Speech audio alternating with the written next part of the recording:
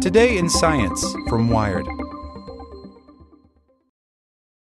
Lucky Land Casino, asking people, what's the weirdest place you've gotten lucky? Lucky? In line at the deli, I guess? Aha, in my dentist's office.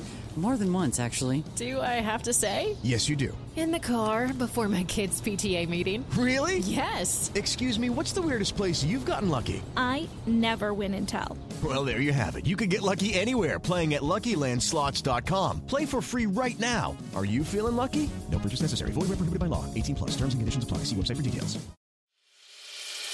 As a longtime foreign correspondent, I've worked in lots of places, but nowhere as important to the world as China.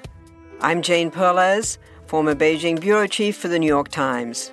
Join me on my new podcast, Face Off, U.S. versus China, where I'll take you behind the scenes in the tumultuous U.S.-China relationship. Find Face Off wherever you get your podcasts. Today in Science from Wired. What is fire weather, and why is it getting worse?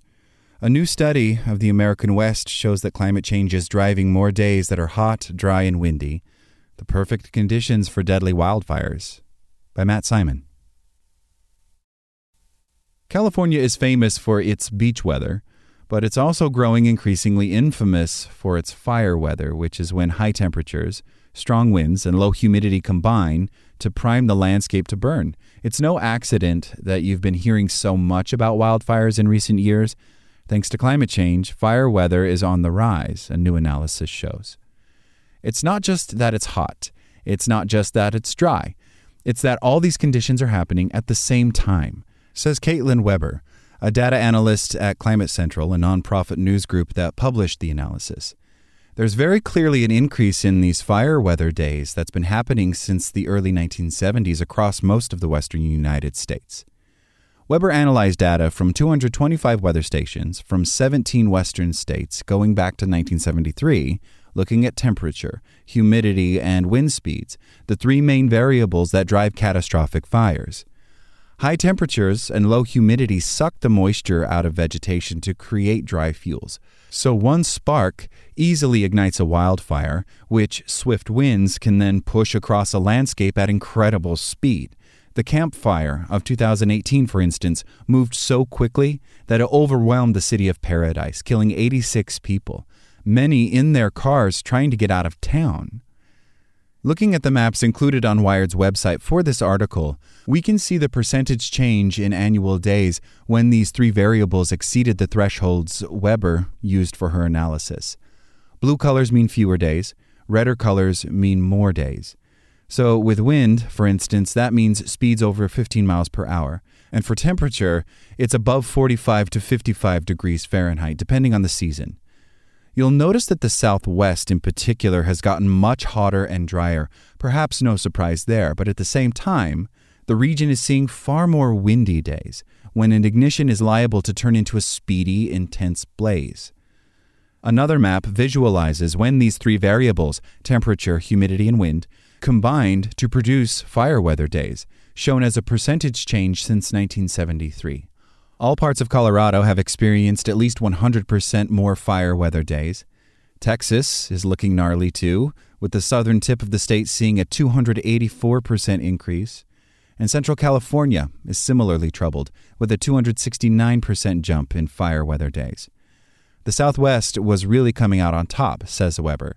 We're even seeing some parts of Oklahoma and Kansas, some of these places where we don't traditionally think of fires. But if you're wondering why we don't often hear about catastrophic fires in the Plains states like we do in California, Oregon, and Colorado, that's because fire weather just means the conditions are right for a blaze. It doesn't mean they necessarily happen. We're not talking about the ignition of fires, says Weber. We're talking about the number of days per year that the weather elements have primed the landscape for these high-risk fires that are really more dangerous to fight and really more difficult to fight. Atmospheric conditions aren't the only variables that exacerbate the likelihood of wildfires. Land management decisions in California and Oregon, for instance, play a role. These coastal regions are covered in forests that once regularly burned in a healthy way. Lightning would spark a relatively small fire that chewed through brush, clearing way for new growth but leaving many mature trees alive. Historically, Native Americans also set purposeful fires to strategically reset ecosystems. The landscape burned a lot, but that also meant it burned less intensely, since flammable brush didn't have a chance to pile up between burns. But in the past century or so, land managers have taken the opposite approach: fire suppression, or immediately putting out anything that might encroach on residential areas. That's allowed the buildup of dry vegetation, more fuel. And with more human communities living in the wildland-urban interface, where the forest meets towns, people are also setting more accidental fires, whether from a cigarette butt thrown out a window or electrical infrastructure malfunctioning. This is part of the reason fires are so much more catastrophic in California than in Kansas or Oklahoma. There's just way more forest with way more accumulated fuel and way more people living in harm's way.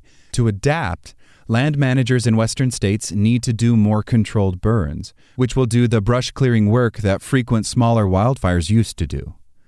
Climate change has also forced some seemingly contradictory seasonal changes. Because a warmer atmosphere holds more water, the amount of precipitation may actually increase in the future, while the length of the wet season is shrinking. In California, rains typically arrive in October and last until March. Now, they're coming later in the year. The dry season will expand into the normal wet season, says climate scientist Ruby Liang of the Pacific Northwest National Laboratory. When we look at climate models projecting into the future, the fire season will become longer. Firefighters are already seeing this happen. California used to get its biggest blazes in the autumn, right before the seasonal rains arrived, when the landscape was extra parched from half a year without water. This coincided with ferocious seasonal winds that would drive huge wildfires. But now, because the rainy season is so short and the landscape has more of the year to dry out, fire season comes even earlier. What we are seeing more consistently and more regularly is the fact that these fires are growing larger and larger sooner than they typically would have in the past. Isaac Sanchez, Battalion Chief of Communications for the California Department of Forestry and Fire Protection, told Wired earlier this month. So when August rolls around, late July rolls around, we're seeing these dry conditions that are absolutely a result of climate change. Oregon, too, has had increasingly catastrophic wildfires of late, driven by the relentless increase in fire weather days. And Weber thinks things will only get worse until we slow global warming. I think we can definitely expect fire weather days to increase as the climate continues to warm, she says. No matter what we do, there is no easy way out of this. We should just call it for what it is. There's no substitute for reducing our emissions, and that's really the name of the game. Like what you learned?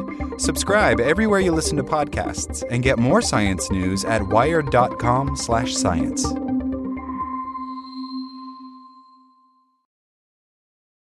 For the ones who work hard to ensure their crew can always go the extra mile, and the ones who get in early so everyone can go home on time, there's Grainger, offering professional-grade supplies backed by product experts so you can quickly and easily find what you need. Plus, you can count on access to a committed team ready to go the extra mile for you. Call, click Grainger.com, or just stop by. Grainger, for the ones who get it done.